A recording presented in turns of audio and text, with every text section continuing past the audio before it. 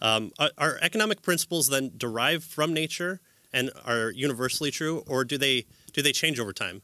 So I think I hate to get so personal back into my take, but the only thing I learned from my high school economics was basic econ was I don't want to be a teacher because I don't want to become like my basic econ teacher, and something about supply and demand. And I understood the supply and demand graph, and that's pretty much all I got from it. And unfortunately, once I owned a house, that's when I understood from people like you and Mises and Rothbard and the whole slew of the Institute guys how important economics is.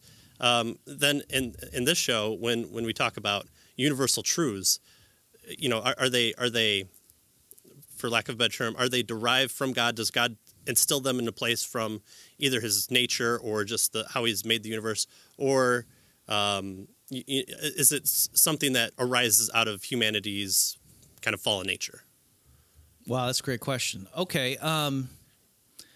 I do have to say one of my most crowning achievements with Twitter was asking you a Twitter question was, if the fall never happened, would current economic principles be true? And you said that it won the day. So I have that like framed in my room. So what did I say? I said that's a question of the day?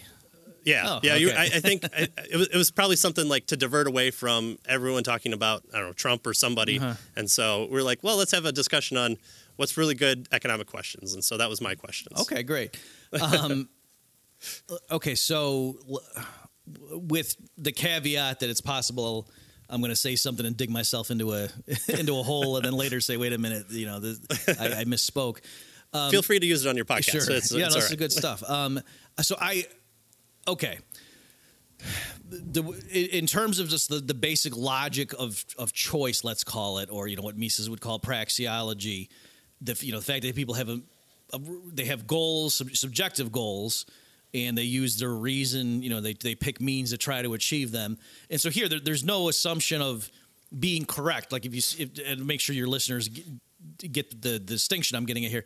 If you see, if you throw a rock up in the air, and it goes in a certain trajectory. We just don't say, oh, at first the rock wanted to go towards the sun and then it changed its mind and went towards the ground.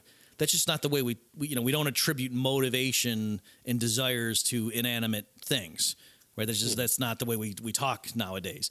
Whereas if you do see someone, driving her car and she's going, towards the store and then does a U-turn and comes back, it's perfectly, quote, scientific to say, oh, she thought she needed to go to the store and then she realized she forgot her wallet and turned around. That's not unscientific to talk like that. To assume that human beings have desires and choose means to try to achieve them. So you can actually derive a lot just from that type of decision. Let's say, like the stance you take as an analyst to say we're going to attribute intentionality and subjective goals to these blobs of cells, whereas a chemist could look at your body just a collection of atoms or something like that, or a physicist could, and the constituents of your body in terms of matter presumably obey the laws of physics, right? And so they could just look at you like that, but that's not the way we look at you as an economist. Right. And so a lot of those first principles are actually, there's not really anything empirical or testing about it. So, for example, I can spin out a lot of the bullet points that would be covered in an introductory chapter of an economics book, like How to Think Like an Economist, you alluded to earlier. A lot of those, or I would say all of those principles, they're not really empirical. So things like to say every choice carries a trade-off, or every decision has an opportunity cost, or to say people respond to incentives. They're not mere tautologies. It's not that I'm saying a bachelor is an unmarried male, which is really just a definition. It seems like I'm saying something about reality with those earlier expressions, and yet if I say okay, every choice has a trade-off, how would you test that? You know what I mean? Like, would you go and say, oh, we went and we looked at 1,000 choices, and in every single one there was a trade-off. So far, so good. You'd realize, well, no, you're missing the point. Like, just by the nature of it, if I'm deciding to view what you did as a choice, then necessarily there must be a trade-off because there was a second best thing you could have done, and the value to you of that is what we call the opportunity cost. Okay, so it kind of the fact that there was an opportunity cost in your decision flows from the fact that I decided to call that a decision. Whereas, if someone just flings hot oil on you and you flinch, you didn't really choose to do that. That's just an involuntary bodily reaction. So that's the distinction we're making. Right. And so all those standard principles, and even like supply and demand curves in analysis, I can build all that up. Now, and so the issue is, so economics as a science would exist regardless of the condition of man, let's say, so long as people had choices and subjective goals and it had reason. But I suppose a thing probably a lot of economists would say is that in the Garden of Eden there wasn't scarcity, at least the way we think of it now, and so it's possible that it wouldn't have been useful to elaborate economics, that you wouldn't have needed it for anything. So it wouldn't have been false, but it wouldn't have been very useful. So I don't know if that's the way to get it. And also, let me just mention, some people do push it even further. I don't know if Mises does. Certainly Austrians, I can't remember who said this, but we're saying even in the Garden of Eden, there would still be the flux of time. I think probably it was Mises that talks like this. And so even if you weren't ever worried about going hungry, still at any given moment you could only be doing one thing, or one subset of things that you could do simultaneously. And so you'd still have to order your day. You'd still have to come up with, what am I going to do right now? What am I going to do next hour? If time still passed. And so in that sense, there would still be some type of scarcity because you couldn't do everything all at once, that there's a flow of time. And so then even there, economics would still apply to your decision on how to order your activities. So that's kind of let me put it this way. There have been attempts to apply economic reasoning to unconventional areas, things like choosing a mate or other areas, or the economics of crime. In some of those areas, I just think it's kind of goofy, or it gives me the creeps, even in some places. Like in Freakonomics, where it talks about it's good that we had abortions because low income people tend to cause more crimes. Therefore, we saw a decrease in crime because of more abortions. Well, I mean, so yes, that gives me the creeps. And also, I think it was what's his name, John Lott, I think, came up with some statistic. It might have been somebody else. Maybe John Lott just cited it. I think actually, what's that guy's name? Is it Levitt? I think his numbers don't hold up. Like, his story doesn't work. Because if you look at like the demographics of, the age of when the crime rate should have started dropping in terms of what segment of the population, it doesn't fit the story about Roe v. Wade and everything. But so, yes, I agree with you. That gives me the creeps too. And that's an economist trying to do something outside the norm. But that's not even what I mean. I mean stuff like, to say, there's the marriage market, and as the supply of, income earning females rises, that means such and such. And therefore, that kind of stuff, sometimes it gives me the creeps. And so you can, like holding off on gold value, like, hold on to your gold or your singleness now, because women prices will be more valuable in the future. Yeah, that kind of talk. and I get it there, and I'm stumbling here. I'm trying to come up with, but I mean, you could apply it.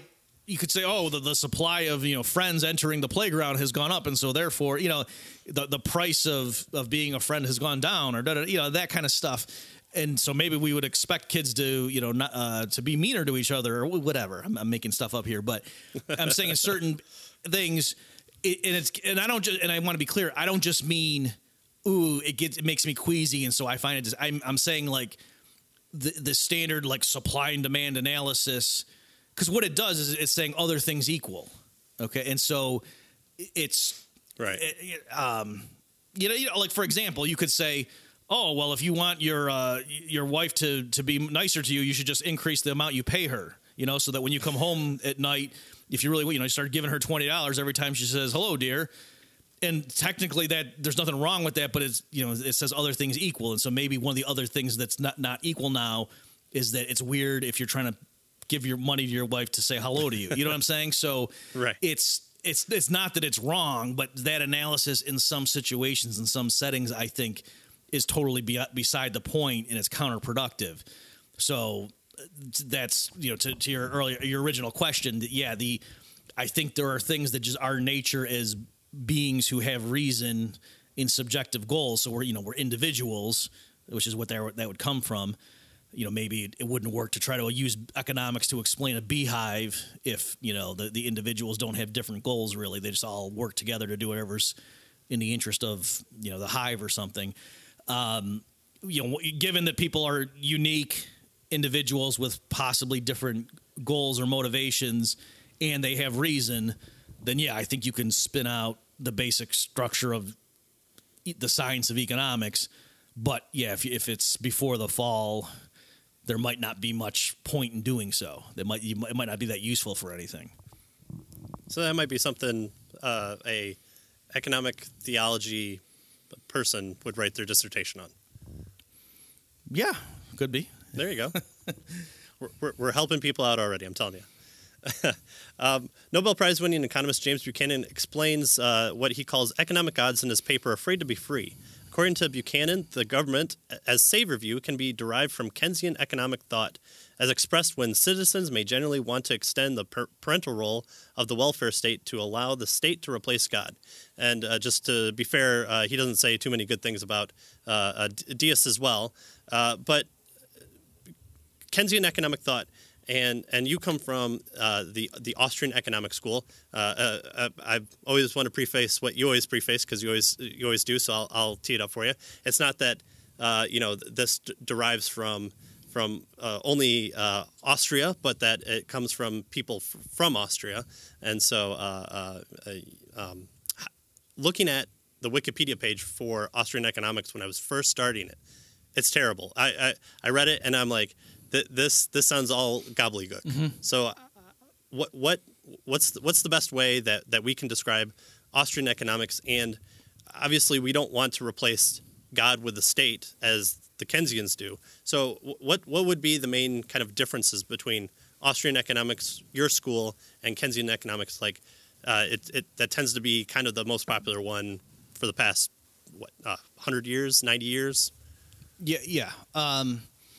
Okay, so and this is always tricky too. And if you ask different Austrians, they're going to say different things about what are the defining attributes of the school.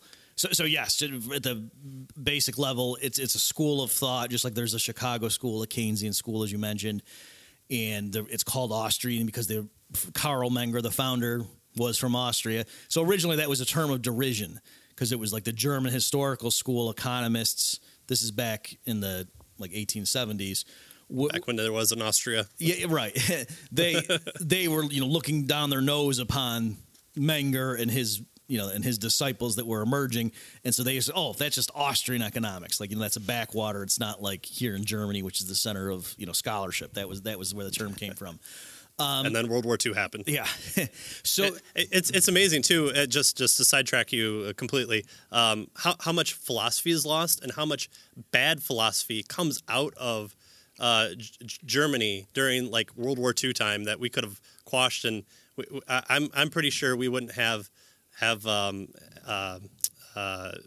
people writing things like misquoting Jesus because they come from a school of thought that should just be debunked, but because it took so long to come over, it never had the ability to be impacted by other theories. So you just had Germany coming up with both good and bad ideas during World War II time, and it really needed to be quashed, especially for anything Bart Ehrman does.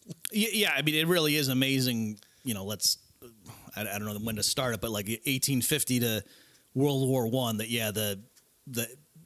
The intellectual milieu of all the people meeting in Vienna and in Germany, and just all the thinkers involved and people coming and going in different circles as a meeting, or even just Mises' private seminar, when you see the list of who's who and the people that came in and out of those circles, it's a lot of not just economists but other major philosophers and political scientists and so forth. So the Austrian school, it's individualistic, and I don't mean politically. I just mean it builds up from the individual as the locus of analysis. And as opposed to if you're saying, well, what else would it be? I mean, because there are types of economics that just look at big macro variables, like to say, oh, what's the price level? Well, you look at the money supply, you look at the velocity with which dollar bills turn over, and then you can back out, what the price per unit good, that sort of thing, where it's, it's looking at the economy just as like a bunch of big numbers, as opposed to, individual decisions. And, that you could say, oh, well, prices, we start with individuals and they want to hold money, and what's the demand for money and that sort of thing. So the Austrian economics certainly is, it's called methodological individualism, and the other one's methodological subjectivism, and I know those are big words, but just saying it, they assume individuals are the concrete, the atoms that form the analysis, and that they have subjective goals. So Karl Menger, who was the founder of the Austrian school, in a standard history of economic thought book, would be credited as one of the three people who ushered in what's called the marginal revolution. So that was overturning old classical value theory and replacing it with the new modern subjective value theory. So that's a defining element of Austrian economics, because their founder was one of the people that brought that revolution.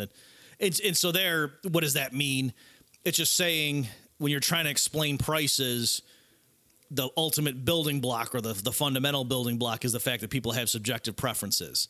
And so ultimately, why is a bottle of wine cost whatever $50? Why is the price $50? You don't start and say, oh, well, because the grapes were really expensive, and so the bottle of wine has to cost that much. Otherwise, the producer wouldn't, be able to cover his cost. That, nowadays, the way the economists think, that causality is backwards.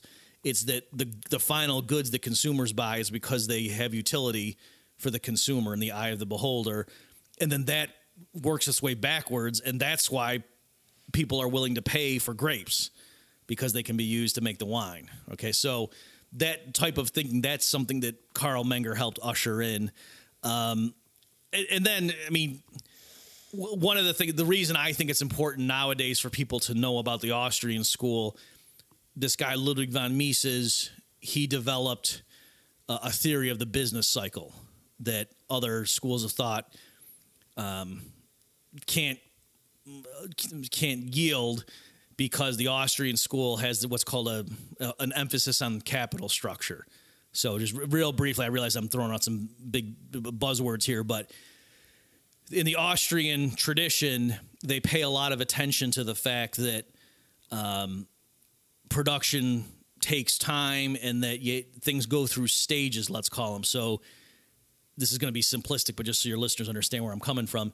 Like, to get loaves of bread into the grocery store, that first they got to plant the wheat, then it's got to go to the next stage to the miller, and then it goes to the baker, and so on.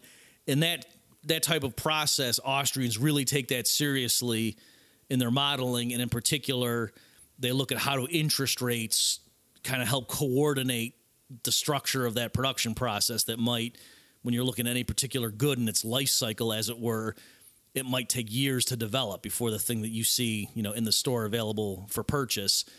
And because the Austrians spend so much time and care developing that understanding of that framework, that's why they can then come in and say, oh, and so if the central bank comes in and artificially manipulates interest rates, say by flooding the market with cheap credit that pushes down interest rates so they're artificially low, then they can see what would happen. Oh, it might cause an unsustainable boom, right? So that kind of explanation or theory, other schools of thought like the Keynesians can't even really develop, because their model doesn't have this capital structure that unfolds over years. So that it's not that the Austrian story is wrong in that approach. It's like you couldn't even tell that story in a standard Keynesian framework, because a standard Keynesian framework is just it's real macro and aggregated, and there's not enough distinctions or subtlety in detail to allow that sort of story to unfold. So I'm just there. That's not like the definition of the Austrian school, but I'm just explaining that's one of the components of it that I think make it so relevant nowadays, because that's such an important element of our lives right now. Central banks, in my opinion, engaging in very destructive behavior. Yeah, and I think that's one of the things that I don't know, which hand was shaking what, but with presuppositional apologetics, we have certain axioms that we hold to, and there's not a equation that we put everything in and say, okay, add the Kalam argument plus, the resurrection accounts, historicity by, various non-biblical writers, and it all equals out to Christianity is true. We hold the fact that Christianity is true, and then derive certain principles from that. And so with Austrian economics, I see people act with purpose, whether or not those purposes are right or wrong. That's not the argument. But things like, how should we think about when a flood happens and people coming over and selling bottles of water for $500? Well, any person that sees that and goes, "Oh, that's just immoral." But coming from your perspective, that's a great thing, because then someone else will see that and go, "Oh, I can sell my bottled water for $400," and someone else can come in and say, "Well, I'll undercut them," and so you get a bigger supply into those areas, and so the price will drop as a result of people competing with each other. And I think that's just one of the really awesome things to see is how much your worldview of economics informs it, because things like with Keynesian economics, it seems like, well, here's 1,000 variables, and I have to either skew my models so that I can deal with those, or I can skew it to say, well, these ones aren't as important. And I just like the fact that you take a kind of a different approach that explains what we see through these kind of axiomatic argumentation that Austrian economics are known for. And you're right, and I didn't explicitly mention that, and I probably should have, that, when you're saying, like, what's the defining attributes of the Austrian school. So, one of the early battles that Karl Menger had with his counterparts in the German historical school, so it's true that Austrians tend to be free market in terms of their policy prescriptions, but it's not built in. Right. In other words, it's not that they just say at the outset, "Oh yeah, we hate the government," or something like that. Like it does flow, and it's also true in practice that the German historical school, a lot of them were, I would say, apologists, for the Prussian Empire, and so so Menger, with his critiques of some certain government intervention policies, that was a problem, and so one of the ways that the German historical school would try to get around that is to say, well, no, you can't. It's not like there's laws of economics. Everything in matter. It's a case by case basis. So here I'm obviously paraphrasing, and they spoke in German, and so whereas Menger was saying, no, there's laws of economics, right? In other words, like a physicist, it's not like, oh, there's one type of physics that applied back in ancient Rome, but then a different physics applied, in modern day democracies. You know what I mean? Like that would be silly talk. And so likewise, Menger thought, no, I'm developing laws of economics. Okay. And whereas the German historical school would have thought more, well, no, what may have worked back in ancient Rome with their system is one thing, and then now what works for us is a different thing. You see what I'm saying? They were trying to deny that there was such a thing as the laws of economics. And so that is one element. And then also, Mises, and this is one of his more controversial stances, and even not all modern day Austrians, die on this hill, but Mises himself, and certainly like Murray Rothbard and people who are in that tradition of the Austrian school, thought that basic economics was a priori, meaning, you start fundamentally with the action axiom. If you're going to decide to interpret the behavior you see out in the world as the result of conscious choice, because ultimately you don't know. You can't literally be inside someone else's mind and know that they feel things the way you subjectively know you feel stuff. You just kind of think that makes sense. That's like a hypothesis, if you will. But once you commit to that, then Mises thought all the standard results of economics, he even called them theorems, so that kind of shows he didn't think it was open to empirical verification, flow from that.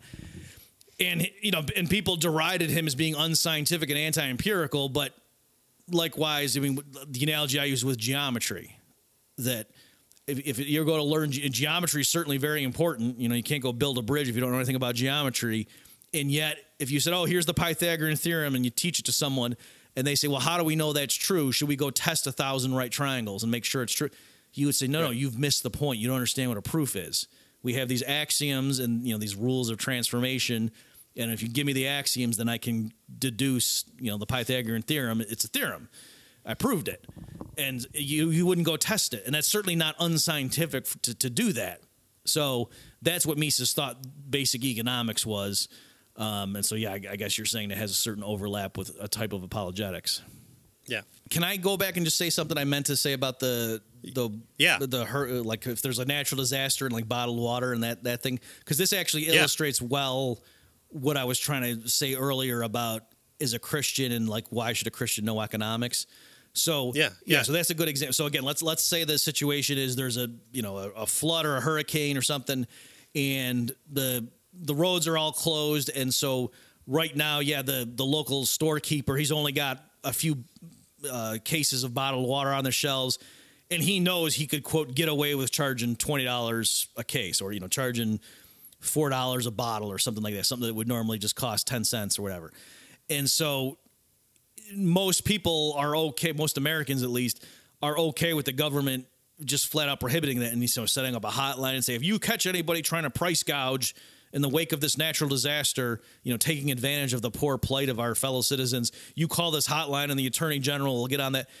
And so I would argue that, well, no, as a Christian, you shouldn't be in favor of that because it's, using the threat of violence to get people to do your will.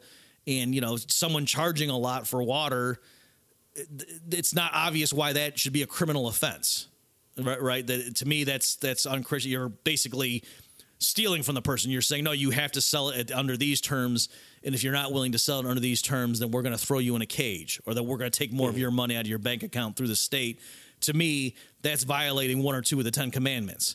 So that can't be a Christian thing to do. And so I think, the obvious objection would be, well, that can't be right, or because it can't be true, Murphy, that the Christian response is to let storekeepers charge whatever the market will bear, because that's the consequences are too horrible. And so here's where the Bible wouldn't necessarily tell you how to think that through. I think the Bible tells you what the moral position is, but you would need the study of economics to know that this is stuff, of course, you were alluding to, Patrick. No, actually having a really high price for bottled water is exactly what you want to have happen, because that rations the available supply. You don't want it to be the case that the first few people who get to the store after the hurricane hits clean the shelves out. Because if you had that, if bottled water is still the same price as it was before the storm, then that's going to happen. The first few people who show up, they're going to buy everything, they're going to put it in their pantry, and then everybody else is going to go thirsty. So that's not good. So instead, if you have a high price, then they say, we really probably just need to get one case of water, and that'll hold us over till they clear the roads. And so that's a good thing. And then also, yes, with a high price, that's giving the incentive for people around the country, to go rent big trucks and to fill them up with bottled water and to go ship them into the region to, go get through the flood waters or what have you. Whereas otherwise they probably wouldn't do that. It wouldn't be worth their while to organize the effort to ship a bunch of bottled water to Houston or wherever the city was that got smacked. And so if you think it through, actually that high price serves a purpose. And then last but not least, I would say if you're a store owner and you're benefiting from a genuine windfall, meaning, it's not that you, like, let's say you knew the hurricane was coming and you thought, oh, the price might be real high. Let me, in case that happens, just load up on water. And so you end up, bulking up your inventory way beyond what you normally would have on the off chance that the storm hits and then prices go up.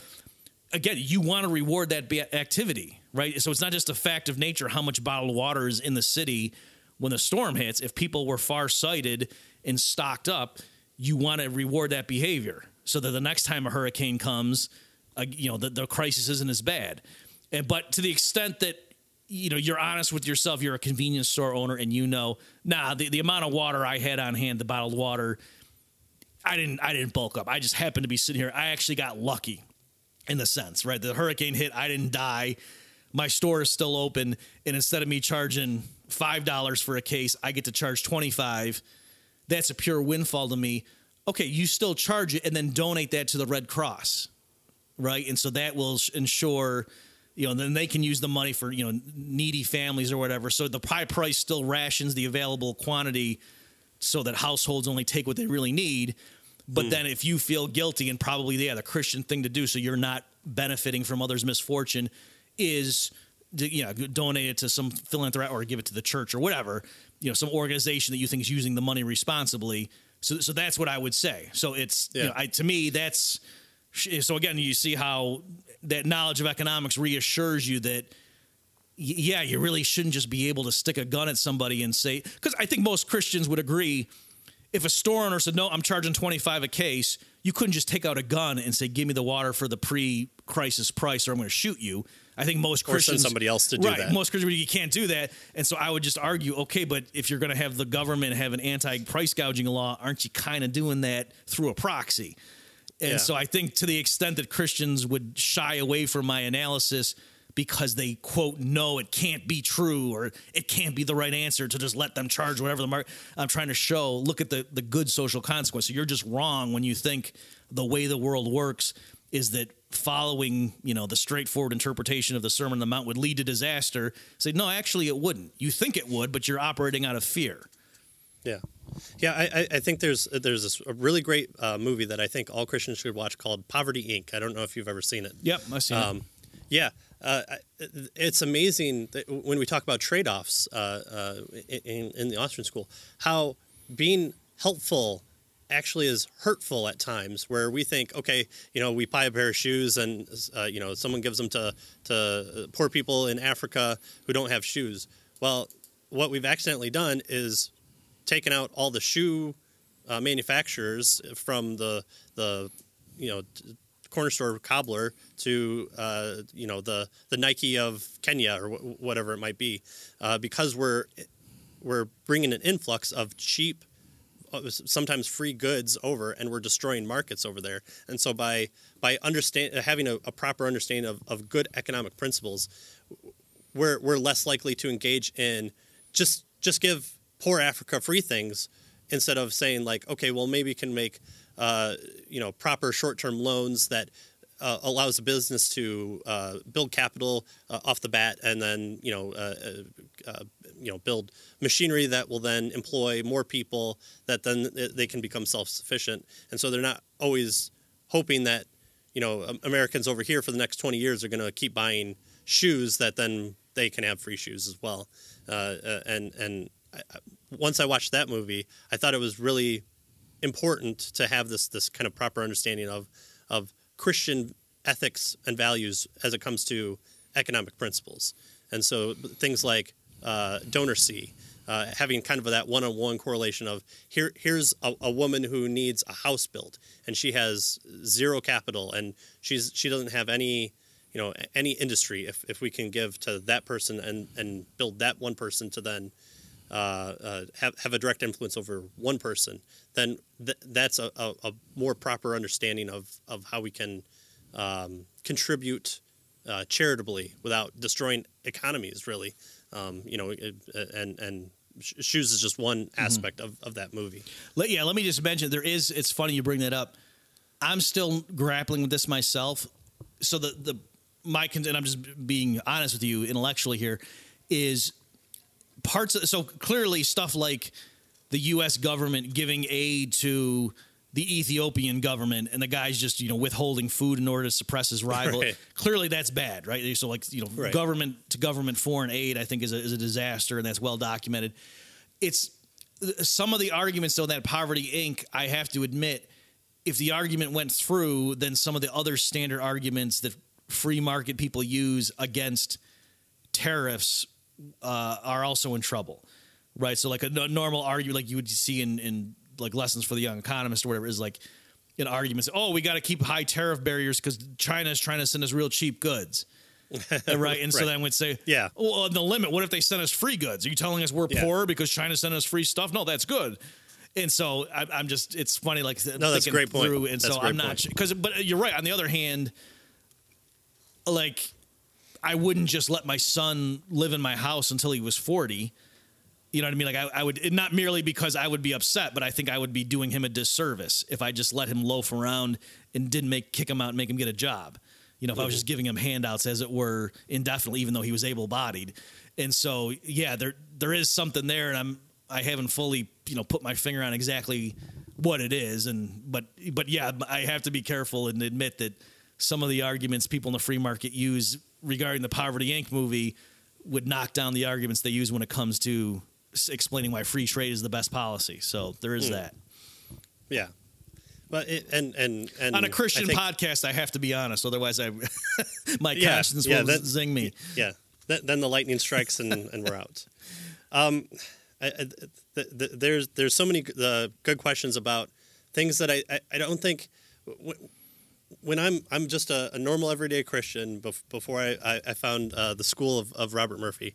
There's so many aspects of the world that I viewed as economics as being either it's the stock market or it's building your budget. Mm-hmm. And so there are things like the Federal Reserve and fractional reserve money and fiat money. And I've always heard different people talk about how gold is this really good thing to have, and we should always return back to the gold standard. But there's so many good things that you talk about that I don't want to just pepper you with questions that are important, but that people should go. Is there any one of those items that you feel that people should know the most about to either inform their lives or inform kind of how they should look at economic principles within their country? Okay. I don't know if this is going to sound goofy or not, but I think there is something. So I think a biblical Christian should be aware of the history of the classical gold standard and understand that money, was not created by the state, and that the pieces of paper that the government prints right now, or even electronic tickets, as it were, that's not what money was originally. That the government came in and sort of pushed out the market's provision and gradually took it over, and then even severed the link to the precious metals, so that we have what's now called state-issued fiat money. I think there is a biblical element there, and among other things, the fact that we print presidents and stuff on there. Jesus saying whose picture is this on the money. I think there's that element as well, the narcissism and deification of these mere men. But I do think there's something there about it used to be called sound money. Mises refers to that. And I think there's something there, honest money. Some people might use that phrase.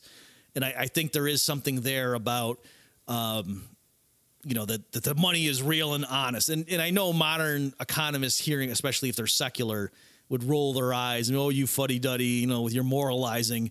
But I really do think there's something there, that the money, when it's produced in a market, is honest and sound, and the government, coming in, or I want to say the state, because some people use the term government pretty broadly, could include the family and the church, but this, the political coercive state coming in and monopolizing that, and then just running the printing press. I mean, besides the fact that they use it to pay for wars and locking people up and other things that I think are pretty unchristian, but just the nature of what they're doing, like that they're hijack. I think it's institutionalized theft, among other. It's counterfeiting in a certain sense. And so anyway, I think it's no surprise that a lot of people I know who are really who track with that line of thinking in terms of they're really against central banking, and so they also happen to be Bible-believing Christians. So there is that overlap, and so to the extent that some of your listeners are Christian, but yet they never really looked into this stuff, I would encourage them to read up on you could get it in my book Choice, for examples, where it'll spell it out. But that's something that's relatively new to me. But in other words, when I was into Mises and Austrian economics when I was younger, I wasn't that big on the commodity money either way. That didn't mean much to me. And I'm saying the older I get, and quote, the wiser I get, hopefully, the more I see wow, in terms of the stuff that the state has done, the military draft is horrible, and the fugitive slave law, and that's horrible, but in terms of just taking over that's a good way of putting it. I think a lot of Christians understand the horror of the state taking over the school system, and I'm saying and the state took over money production too, and that's really bad also. Yeah, and It's one of the articles that I really want to write for my blog is I think we get our political viewpoint too much, and I'm only speaking from the points of view that I interact with the most. Is Christians tend to say, I can't vote for the Democrats because all they want to do is kill babies, but then they'll take their economic point of view, not from their Christian worldview, but from being a Republican or whatever it might be. And so that's one of the things that I want to encourage people on this podcast is bringing everything under the central authority of Christ and saying not what agrees with my Christian worldview, but what from my Christian worldview can I derive principles from investment, doing business, just God telling us to have even scales. And that's not just even scales with other Christians or in money. It's how you deal with people, especially people who are different than you. Hold them to a standard that you have balance and that you have these even scales and that you don't have your certain idea of, well, this is evil because it's killing babies and that goes against God's will. But then we like it when this other group is in power because they're really ragging on those social justice warriors or the crazy commies are out there. Why is communism bad? It's because it has the improper view of man as being morally good or neutral, and that through force sharing should be accomplished. And so. I not that I want to get too political here, although I have my own ideas, but that's one of the reasons why I wanted to have. Just if I could follow up please. on that, please. So that's a good way of putting it. That for those of your listeners who are, I really like the U.S. Constitution, that kind of stuff. Go look at what it does when it talks about money. I think it's like Congress shall have the authority to, coin and regulate. Maybe it says money, something like it. Certainly says coin money, and so people think. I think nowadays, so that's why they have the Federal Reserve and they can.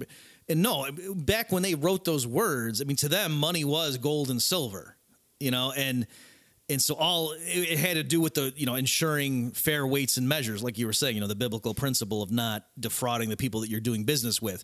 And so the point of them coining the money was not that the government was allowed to just take a piece of paper and declare it to be money.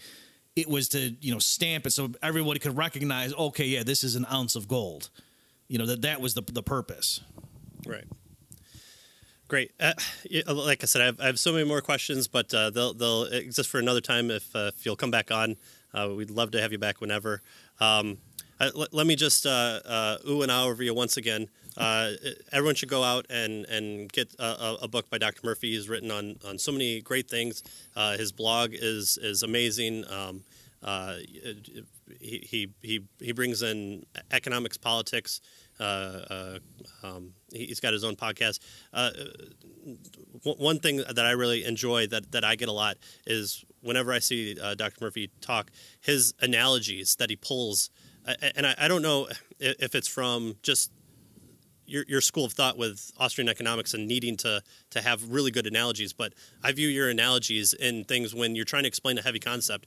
You'll not only be entertaining, but that you'll kind of hit it from three different angles and say, if you didn't understand,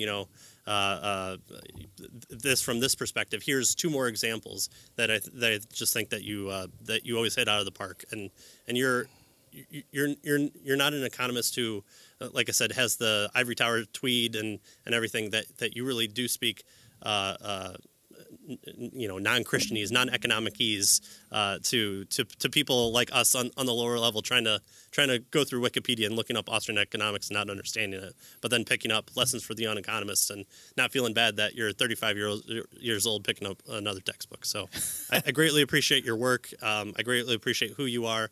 I greatly appreciate your statements from your Christian point of view, and people should definitely check you out, and also look into your other podcast, especially for the infinite banking concept. And I'm sorry that we recently lost Nelson Nash, who was also an amazing Christian. Your interviews with him, I was smiling through. You did like an hour and a half with him, and I'm smiling that this kind of old timer knew this, great, awesome thing, and that he put it on paper, wrote a book, and that you and Carlos Nash came back and wrote books about it and teach other people about it. So I appreciate all that you do. Oh, thanks so much for the kind words, Patrick. And yeah, as far as Nelson Nash, he was the guy who, again, not that I ever consciously said, "Oh, I'm not going to share my faith" or whatever, but he was just so bold in quote mixing his religion in with financial things that kind of gave me the courage and the push to say, I really need to not, keep my lamp under a bushel or whatever that phrase is. That to not be afraid, and I don't want to offend somebody by mentioning Jesus in this context. That no, people need to hear about him. So yeah, absolutely. Is there any resources or people that you want to direct people to? I'll definitely have the links for your books and podcasts in the description. And is there just any general message to American or not, to Christians in general from a Christian and an economic person like yourself? Read the Bible. I'm not sure if this is what you're asking, but yeah, I mean, I'm going to be debating someone at the Soho Forum on Christianity and economics and things like that. So if people want to follow my blog, to be sure to catch that might be something of interest. So yeah, consultingbyRPM.com is the central clearinghouse of all my stuff. So that's, if people want to learn more, that's where they should go. Great. And again, thank you. And talking to Brad Pitt from my perspective here. So thank you. And we'd love to have you back anytime. Thanks for having me, Patrick. It was a pleasure. All right. Thank you.